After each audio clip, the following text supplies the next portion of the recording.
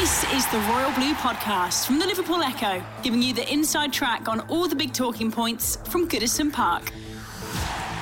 Hello everybody and welcome to the latest edition of the Royal Blue Podcast in association with Sport Pacer. We start today's podcast by offering our sincere condolences to Gareth Barry and his family after the passing of his brother Mark. So from everybody at the Echo, our thoughts are with Gareth and his family at this extremely difficult time. I'm Phil Kirkbride and today I am joined by Adam Jones and Chris Beasley as we discuss all things Everton. We will be talking, chewing the fat over the departure of Davy Klaassen, who has joined Werder Bremen today in an initial £12 million fee. We'll have to, I'm afraid, discuss Blackburn Rovers and Everton's 3-0 defeat at Ewood Park last night.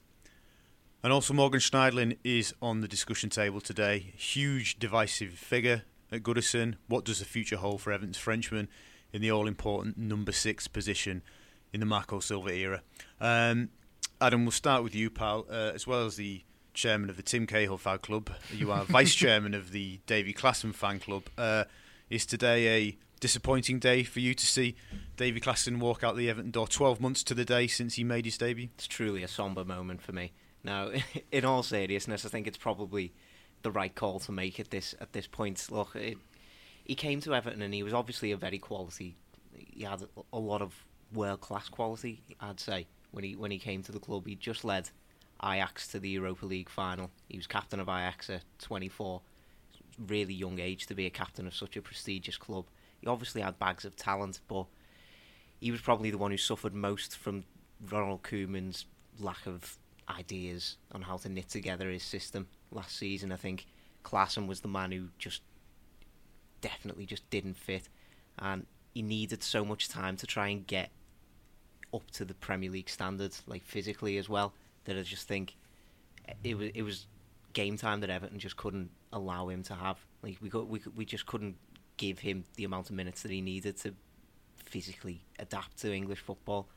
And I think even this pre-season, he's not exactly pulled up trees, as he's looked a bit weak. He's just not looked quick enough for me, and I think whilst I'm convinced that he will make a success of it in Germany. I think the German game's just that little bit slower. He'll be offered that little bit more space in midfield, so I wouldn't be surprised to see him actually performing much better at Werder Bremen. But I still think it's the right decision for him to move on, and I think 12 million, yeah, Everton are taking a hit a bit from the fee that we paid for him last summer, but to even get that much, I think, is quite an achievement from Brands.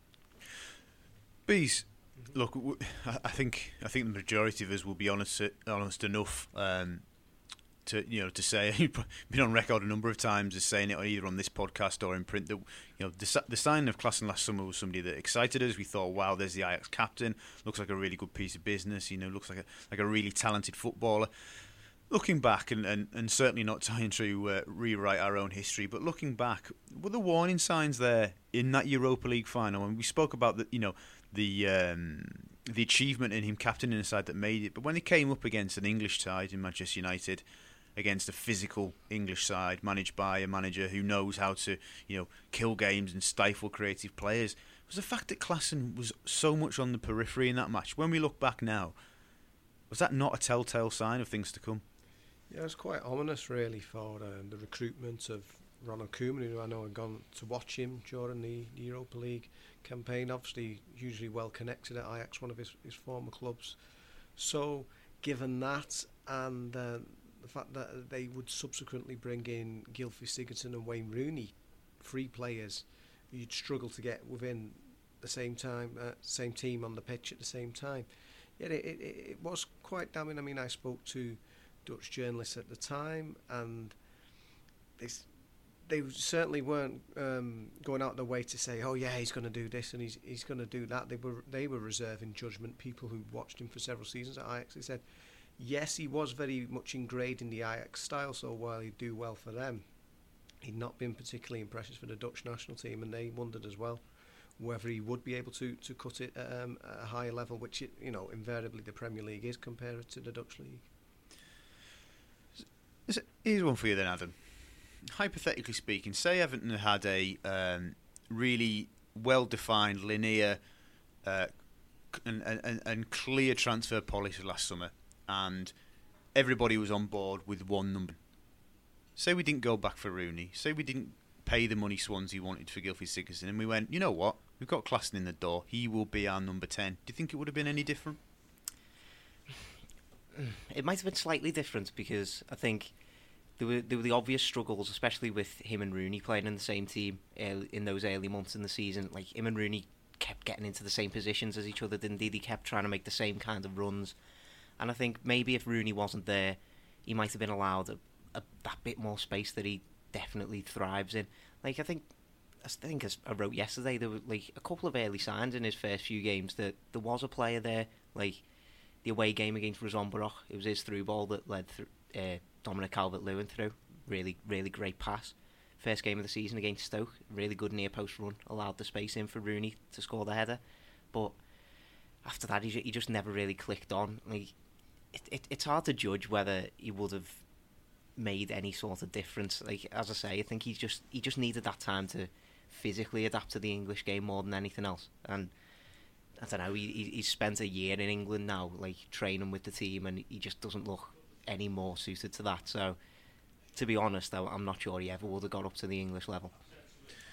Chris, we've been critical over the period of former director of football Steve Walsh, and you know, with good reason. But is this one actually at the door of Ronald Koeman? Is this actually, you know, one that isn't actually Steve Walsh's doing, and actually Ronald Koeman needs to take the sort of the blame, if you like, for signing Klaassen and putting his faith in him and asking the football club to go and spend the best part of 25 million quid on him? Yeah, we've been through this a few times. We have all Beatles songs are all Lennon and McCartney is officially on the lyrics for each one, but you kind of know which one's a John Lennon song, which one's a Paul McCartney song. So it's similar with the signings, isn't it, with Walsh and Koeman? You kind of know which one's definitely one and which one's definitely others, and other ones perhaps a bit of both. But you would imagine, coming from the Dutch league, obviously Ronald's home country, where he's got numerous contacts at one of his former teams, you'd have to put Klaassen down as a Koeman signing. So in that respect, yes. And after he had got his man through the door, why did they decide to go on for Rooney and Sigurdsson, all three very talented players? There doesn't seem to be any sort of coherent strategy there as why you needed all of them. What I would say is that perhaps different to what Adam was saying about him not being given a run of games. Certainly early in the season, he was in the team, and he just never looked like he was going to do anything. Every time he got another opportunity, and second half of the season there were very few, we were thinking, this is the chance Davy Klaassen's going to finally make his presence felt or make his mark on something here, and it's just never happened. So Ronald has to take the rap for a certain extent for this. He was the player who we believe, in his mind, he felt he was going to make Ross Barkley's inevitable departure that much easier for Evertonians. Klaassen was seen as the man who was going to be able to pick a pass and take sort of the Barkley role on, and it just never happened, or never even looked close to happening. I think what Klaassen's maybe indicative of a problem of across Dutch football rather than just him as a player himself. I think it's interesting. Sorry to interrupt there. It's interesting because during Ronald's first season, he was asked, and I was at the press conference, I was in the breakout when he was asked this question about Dutch players and signing Dutch players, and he quite pointedly said that Dutch football, I'm paraphrasing here, but Dutch football, the Eredivisie, had become a weaker league, and the players weren't effectively tough enough, and they weren't strong enough to come and play in the top leagues. Yet he goes and signs Klaassen. So he almost went against his own advice. Exactly. It's a massive error on his part, and I think he's absolutely spot on. I think we're looking at that on like the Dutch national team level now. They're not qualifying for the World Cup. And Klaassen's not even in the squad. Klaassen's not even in the squad, exactly. And I think I just feel like, yes, Davy Klaassen didn't work out. Yes, it does fall down to him as a player on some levels, but I think the league that he's coming from, the whole system behind Dutch football now, it needs massive change, it seems, from the ground up. Beeson, before we move on from Klaassen, you make a really interesting point. It's something I've been thinking about the last sort of 24 hours, 36 hours since, it looked like Davy was going to Germany. as you kind of alluded to there, Klaassen, the rival, and his big money move effectively nudged Barkley out the door, didn't it? It really put him on the sidelines. He fell down the pecking order and ultimately resulted in him leaving for Chelsea. Mm-hmm. Ross Barkley would have a huge chance of walking back into this Everton team now, wouldn't he? He certainly did a lot more at Everton than Davy Klaassen ever looked like doing.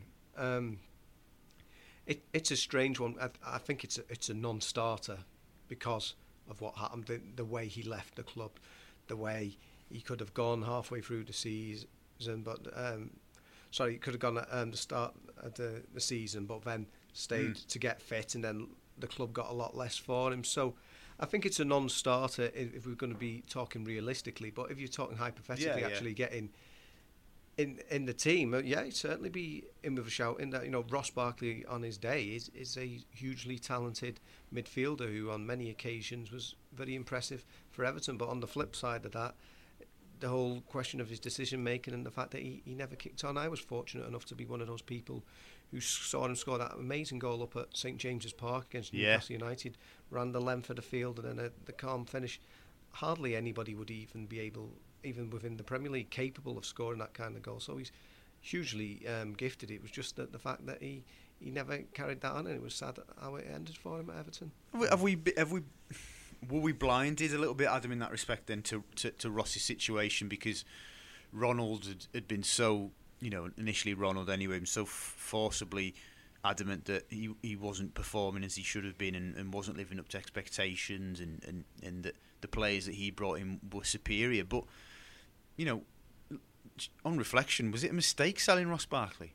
I think it was always going to be a mistake letting him go, but I think selling him became out of Everton's hands at the end of the day. I think Everton fans were extremely harsh with Ross Barkley, and I think it was probably right in some senses, but I think it was harshness out of love, to be honest, because he's a young scouser, isn't he, coming through at Everton. Like all Everton fans just want to see players like that progress and be the best players that they can possibly be, and it just seemed that Ross Barkley hit a bit of a glass ceiling almost. Like as Chris said, it was his decision making that was letting him down a lot of the time. He was dawdling on possession. I seem to remember in the final third a lot. So he always seemed to have bags of talent. He could pull a goal out of absolutely nowhere, and I think Everton are missing that kind of midfielder now. Someone who can pick up the ball from the edge of his own box and power at a defence. Well, that's what I was going to say. Yeah, we talk about Marco playing 4-3-3, and it looks like he's playing. That's adapted slightly to two holding midfielders. Sigurdsson probably is number 10 and you 3 forwards.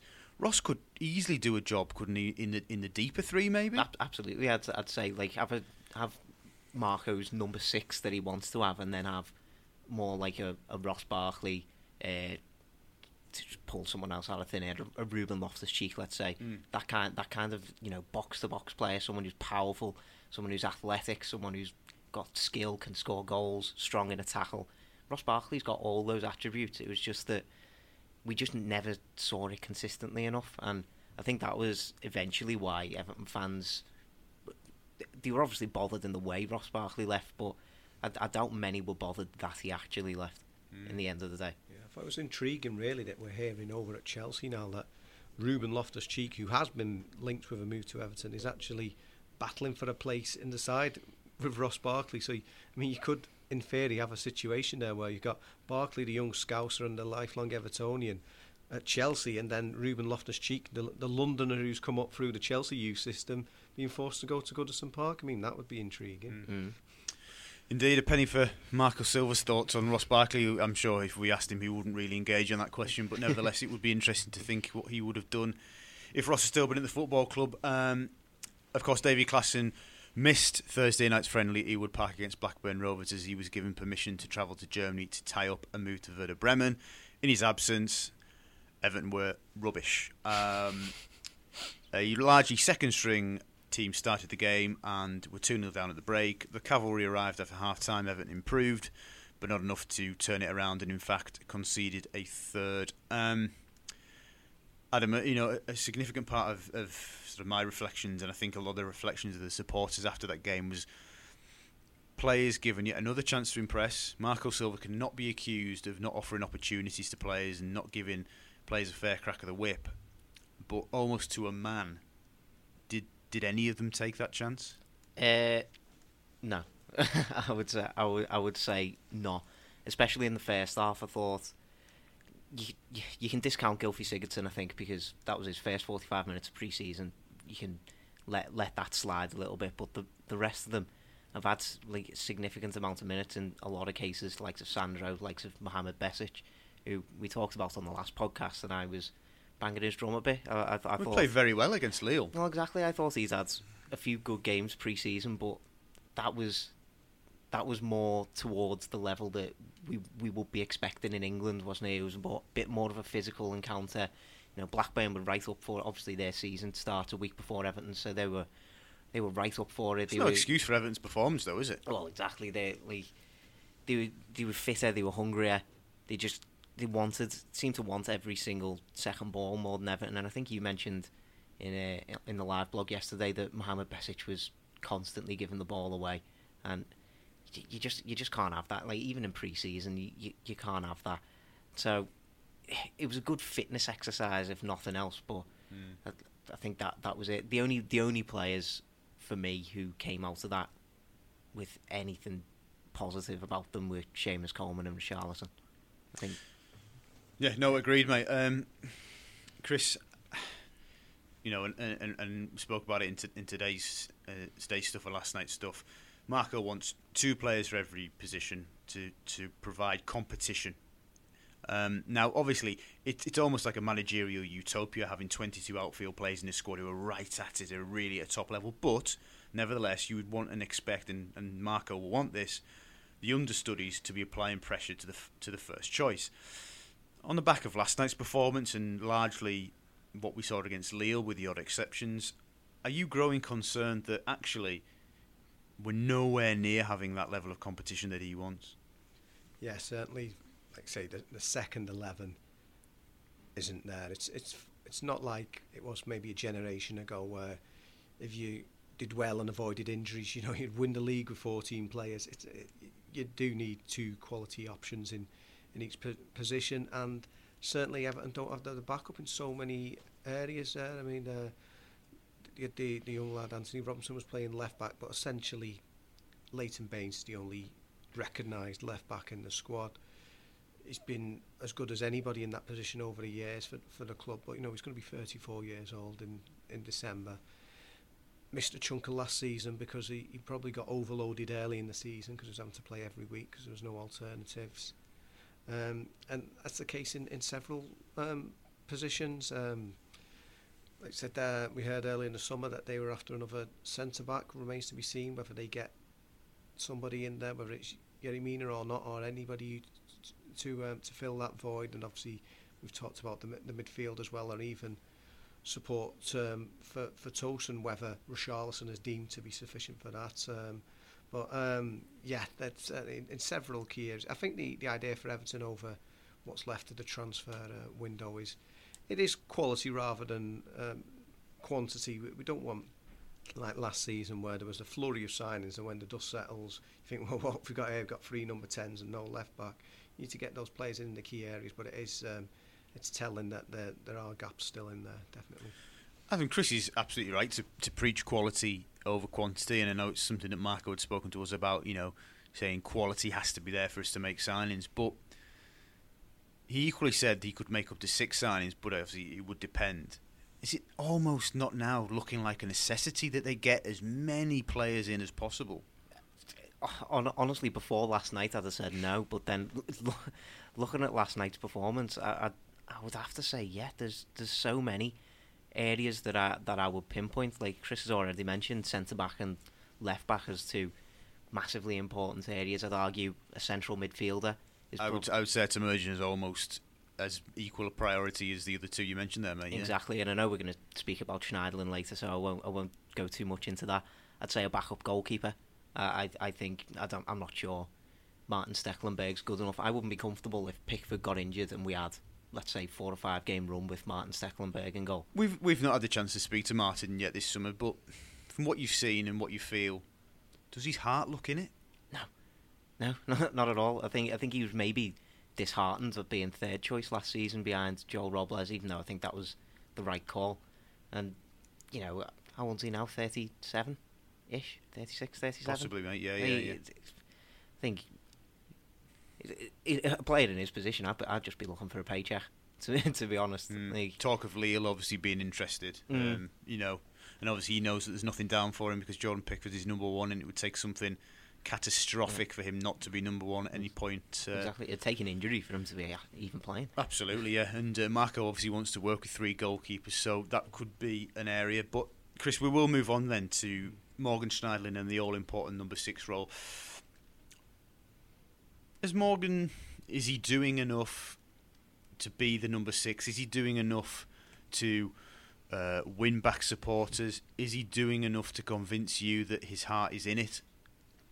I think that's the key issue, that when you mentioned the winning back the supporters, in that situation got to very damaging levels at various points. It was toxic, wasn't it? Yeah. When he got booed at Goodison Park, it was bizarre how quickly it escalated. But I think the one thing that Evertonians won't take is that if they think a player isn't pulling his weight, no matter how good he is. That's why someone like Oumar Niasse is always popular, because whatever you think of him as a player, whether you think he's good enough or not, he always gives 100%, so he'll always get the backing of the supporters. And that's what we had with Davy Klaassen to a certain extent as well, where nothing was going for him, but they could see he was giving his all, so they get behind him. Whereas with Morgan Schneidlin, who'd had actually a very positive start to his time at Everton, the second half of the previous season looked a real Rolls Royce of a player, and really promising partnership with Idrissa Gueye looking forward. So the way that went backwards, I'd say that I'd be more concerned about the situation with the fans, if you can get them back inside, rather than the performances. I think there has been an upturn again. His form has improved, certainly not to the levels that it was in those opening few months, but yeah, I'd be more concerned of whether because if you've lost those fans, it's very hard to get them back.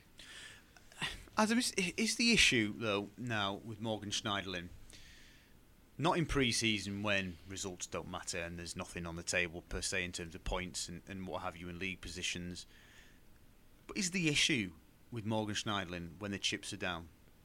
When things aren't going right under Marco, when we've lost 4 on the spin and we're up against it at Old Trafford? Because the managers kept saying, Allardyce certainly said it, I think Koeman said it, is he'd taken a knock in confidence during that really difficult spell last season when we were atrocious. But he's your central midfield player. He's the number 6 at Everton at the minute, the first choice number 6. And there's question marks over whether we can rely on him to knuckle down and dig in when it gets nasty. Is that a real concern? I think that's the biggest concern, and I think Everton fans realise that. Everton fans aren't stupid. Like he's come into the club when we definitely needed a player of his capabilities back in January 2017, and for those few months he was absolutely incredible. He was obviously trying to prove himself after what he thought was being treated badly at Manchester United, and it just looks like his time at Manchester United is now repeating itself at Everton. Like when he first joined Man United from Southampton, he had a spell where he was really looking good, and then obviously he gets dropped a few times, his head goes down, maybe his attitude starts turning a bit in training, and all of a sudden he was left on the sideline. The problem was for Everton last season, we weren't really in a position to drop him. Like he was one of our best quality players in that position. We had to keep playing him, but obviously his attitude had gone at that point. He was still, he was petulant throughout most of those games. You know, you saw him getting sent off, putting in stupid challenges, and Everton fans just aren't going to stand for that. And I think it came towards the end of the season when he knew there was probably going to be a new manager at Everton. There might even be a chance for him to look for a new club in the summer. He started picking up his performances again, and I think Everton fans can see through that. So there's definitely a lot of fans to still win over, and I'm not sure he's necessarily been doing that in pre-season. I think he's still putting in a few mad late challenges, and like even in these pre-season games, and it's just I'd love to see him putting in a bit more effort. You know, like we've been seeing from the likes of Mohamed Besic or Sandro in the first few games of pre-season, you know, at least putting your heart and soul into trying to prove to the manager, look, I deserve to be in this position. I am the best player in this position. You need to give me the chance. But I'm not sure he's necessarily putting his stamp on that role at all. And if I was Marco Silva, I'd be thinking, well, can I find someone better to play that role? Indeed. I think we've seen flashes, Chris, and glimpses of how he could operate in that and how he could do that job for Silva. I think we've seen moments of it, but it's not been consistent enough. But just going back to the issue of heart, if you want, for a better phrase, and that ability to dig in, is it difficult to tally the doubts over Schneiderlin and the Schneiderlin we saw at times last season, tally that with the fact that he's a player that came from Strasbourg and then worked his way up the levels in England? You know, it wouldn't have been easy in League One, you know, and certainly in the Championship. Yet now we're questioning whether he's got it, you know, where it counts, and he can grit his teeth. Yeah, it's not like he'd been a pampered player at the likes of Manchester United for his whole career. That'd only been the last couple of years, like you said. He came to Southampton when they were lower down and helped them move up the divisions. So he certainly had to see the less glamorous side of football in England, and he is the sort of person, given his CV, you'd hope would be able to roll his sleeves up. It's not that he shies away from the physicality. He's not like Klaassen in that he can't handle the physicality English game. That's almost like, as Adam says, the problem, that he will throw in a reckless challenge at times. There was that awful moment at Lyon when they were heading out to the Europa League, and it's almost like he never would deliberately get sent off, but that's what it seemed like at the time. Like, he was throwing the towel in. Absolutely, yeah. So, there shouldn't be an issue with that. So that makes you wonder: is it a problem with attitude? I mean, when I've met Morgan Schneiderlin, he's been a perfect gentleman. He's been articulate, and he's been great. But I don't know what he's like behind those closed doors at Finch Farm, and whether there is a deeper issue. Because I mean, it's with different managers. Last season, there was a problem with a few of them. So you know, it is a concern. So do we still go and buy a number 6 regardless, Had? I mean, for me personally, I'd say so. Like, I think Morgan Schneiderlin's suffering from a similar problem as a lot of the squad, in that we know how good he can be as a player, but he just doesn't seem to be putting in the effort to make himself that good again. So I think a new signing could be perfect. Someone like an Abdoulaye Doucouré, for example, from Watford. I think someone a bit more dynamic, someone a bit more energetic, a bit more pace in that area, but obviously still with the qualities to be able to collect the ball from the centre backs, spray it out to our creative midfielders, and get us back on the front foot. I just think we could do with a bit more defensive nous, and I'm not sure Schneiderlin particularly has been showing that for me for a year or so now. Interesting you mentioned defensive nous, because obviously Marco had spoke about that midfield three is either being 2 holding and 1 forward, or 1 sitting and 2 maybe more attacking. But perhaps it would seem that Marco is not yet confident enough in Morgan's defensive abilities to play him there by himself, because he's always had Tom Davis, or last night Idrissa Gueye came on, didn't he, and played him there.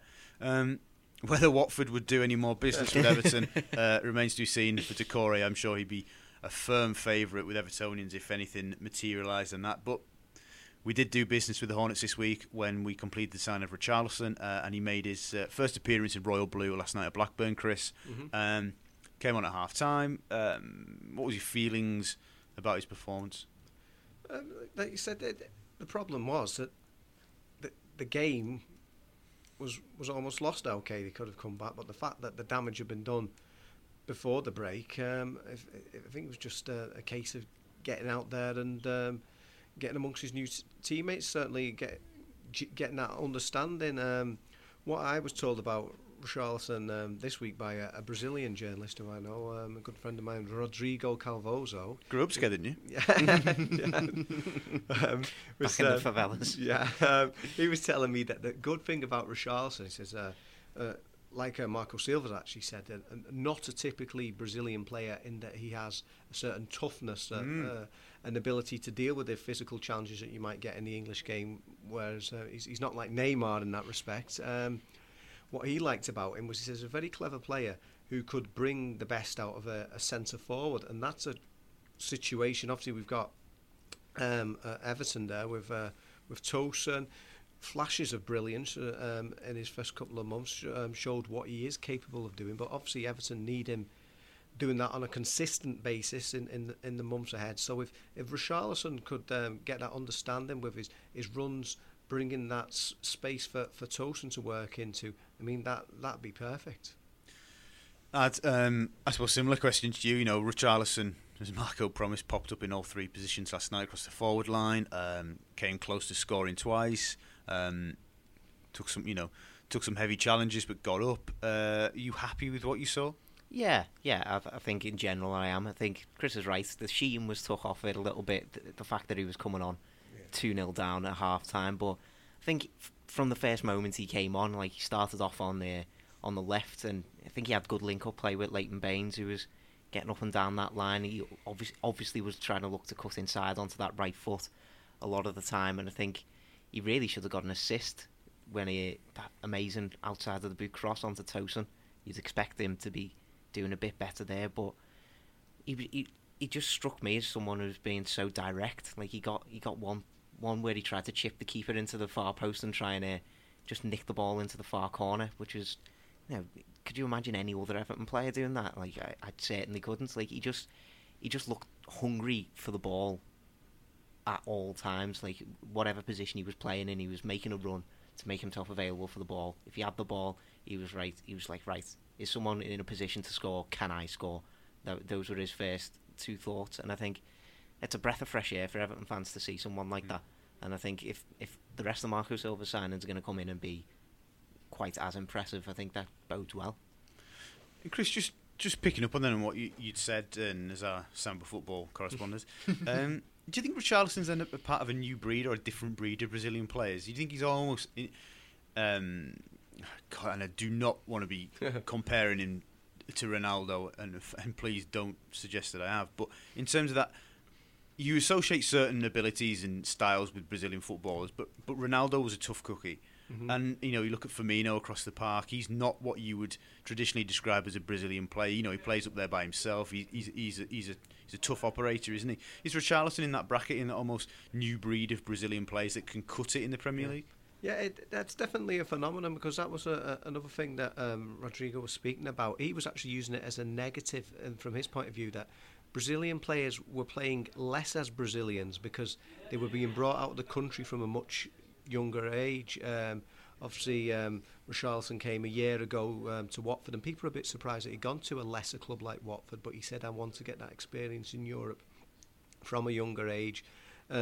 Firmino, again, wasn't too well known back in Brazil because, again, he'd come to Europe and only played for a smaller club back in Brazil. So you can look at it both ways, whereas Brazil are disappointed when it comes to the World Cup, and they're not playing with that same sort of panache and that flair that we've associated them with in the past. But on the flip side of that, from the European point of view, because they are coming over here from a younger age, they're having to toughen up and learn the discipline of the European style of play. So it swings and roundabouts. On the one hand, they hopefully can still create those moments of magic that we all want to see. Adam mentioned last night there was a chance there that perhaps not many players would have the vision to have. Hopefully you can have the best of both worlds in that respect, and I think that's important for Everton next season, because ultimately, if we're going to be realistic, they probably can't climb the table that much, but the fans just want to be entertained at Goodison Park on a weekly basis and actually enjoy going on that match day experience. Because you also, as you wrote about this week, Chris,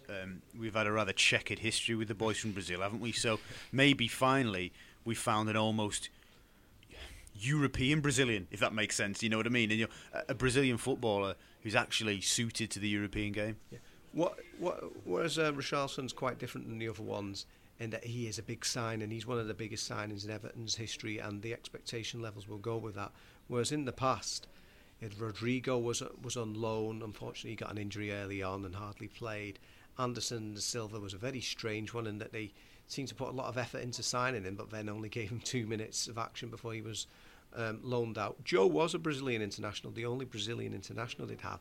But again, after a flurry of early goals, he very much looked like a luxury player. And after a long barren streak, David Moyes was only too glad to get shots of him. So he's very different in his profile, and he's a major signing, whereas the others were kind of like taking a punt, really. And obviously, Richarlison is different to one Brazilian who actually did end up signing. He has signed for the football club, and was it Muller, Chris? Muller, of course. It's going back now. Yeah, back in 1994, the short-lived Mike Walker era, when overseas signings were very much an exotic luxury at Goodison Park. They just brought in Daniel Amokachi, and I think it was just before they ended up getting big dunks, and that would have been interesting. I wonder if Muller had signed, we'd never have a Duncan Ferguson at the Blues, possibly. So It was around about that time, and he actually got as far as making his way into Goodison Park, and then it all fell flat because the contract he'd agreed was pre-tax, and there wasn't much wriggle room in that one. Nobody likes paying tax, though, do they? Adam, before we wrap up, and just on the South American theme, it's clear that Marcel Brands, it's been a market that he explored extensively when at PSV, who traditionally have done so anyway. And it does appear that, maybe not directly at the minute, but South American players are players that Marcel wants Everton to look at. Of course, Yerry Mina has been a target. We get the feeling, unfortunately, that that's some way off as it stands now, but we'll try and get a firm update on that. But obviously, Richarlison has come in. Do you expect now that Everton will be looking at more South American players, whether or not they're in Europe already, or playing back in their homeland? I think you have to say, looking back at Marcel Brands' history at his time in Dutch football, you'd have to say, yeah. I mean, I think the big one that will stand out for Everton fans that everyone will know about is Hirving Lozano. We took to PSV with him. It's yet to be seen whether he's going to move anywhere this summer, but I think it's definitely a market that Marcel Brands knows extremely well, and if Everton can find the right players in the South American market, let's say, or maybe South American players playing in Europe already, I think it's a market that isn't really exploited that well in the Premier League. I'd say Premier League teams seem to go for teams like players from already in England or France, Spain, Germany. I'm not sure many Premier League teams are having a proper look at the South American market. There are obviously work permit issues, getting younger players who haven't necessarily played for the national team out of those countries. But yeah, and I think having someone of Marcel Brands' obvious knowledge of that kind of market, I think that's only going to be a benefit for Everton, especially in this kind of window where we're going to need a lot of quality players. To be able to have that string on your bow, it's obviously going to be a massive positive.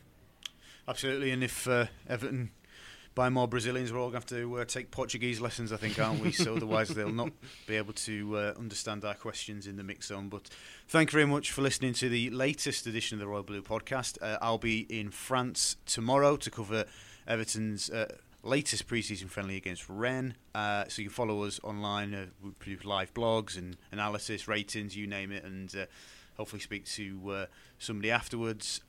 So stay with us across the weekend. We're chasing updates on Mina, Lucas Digne, and all the other Everton targets and ins and outs, as well as we're expecting more departures as Marco and Marcel look to reshape the Blue squad ahead of the season opener on August 11th against Wolverhampton Wanderers. So thanks very much for tuning in, and stay with us next time. The Royal Blue Podcast from the Liverpool Echo.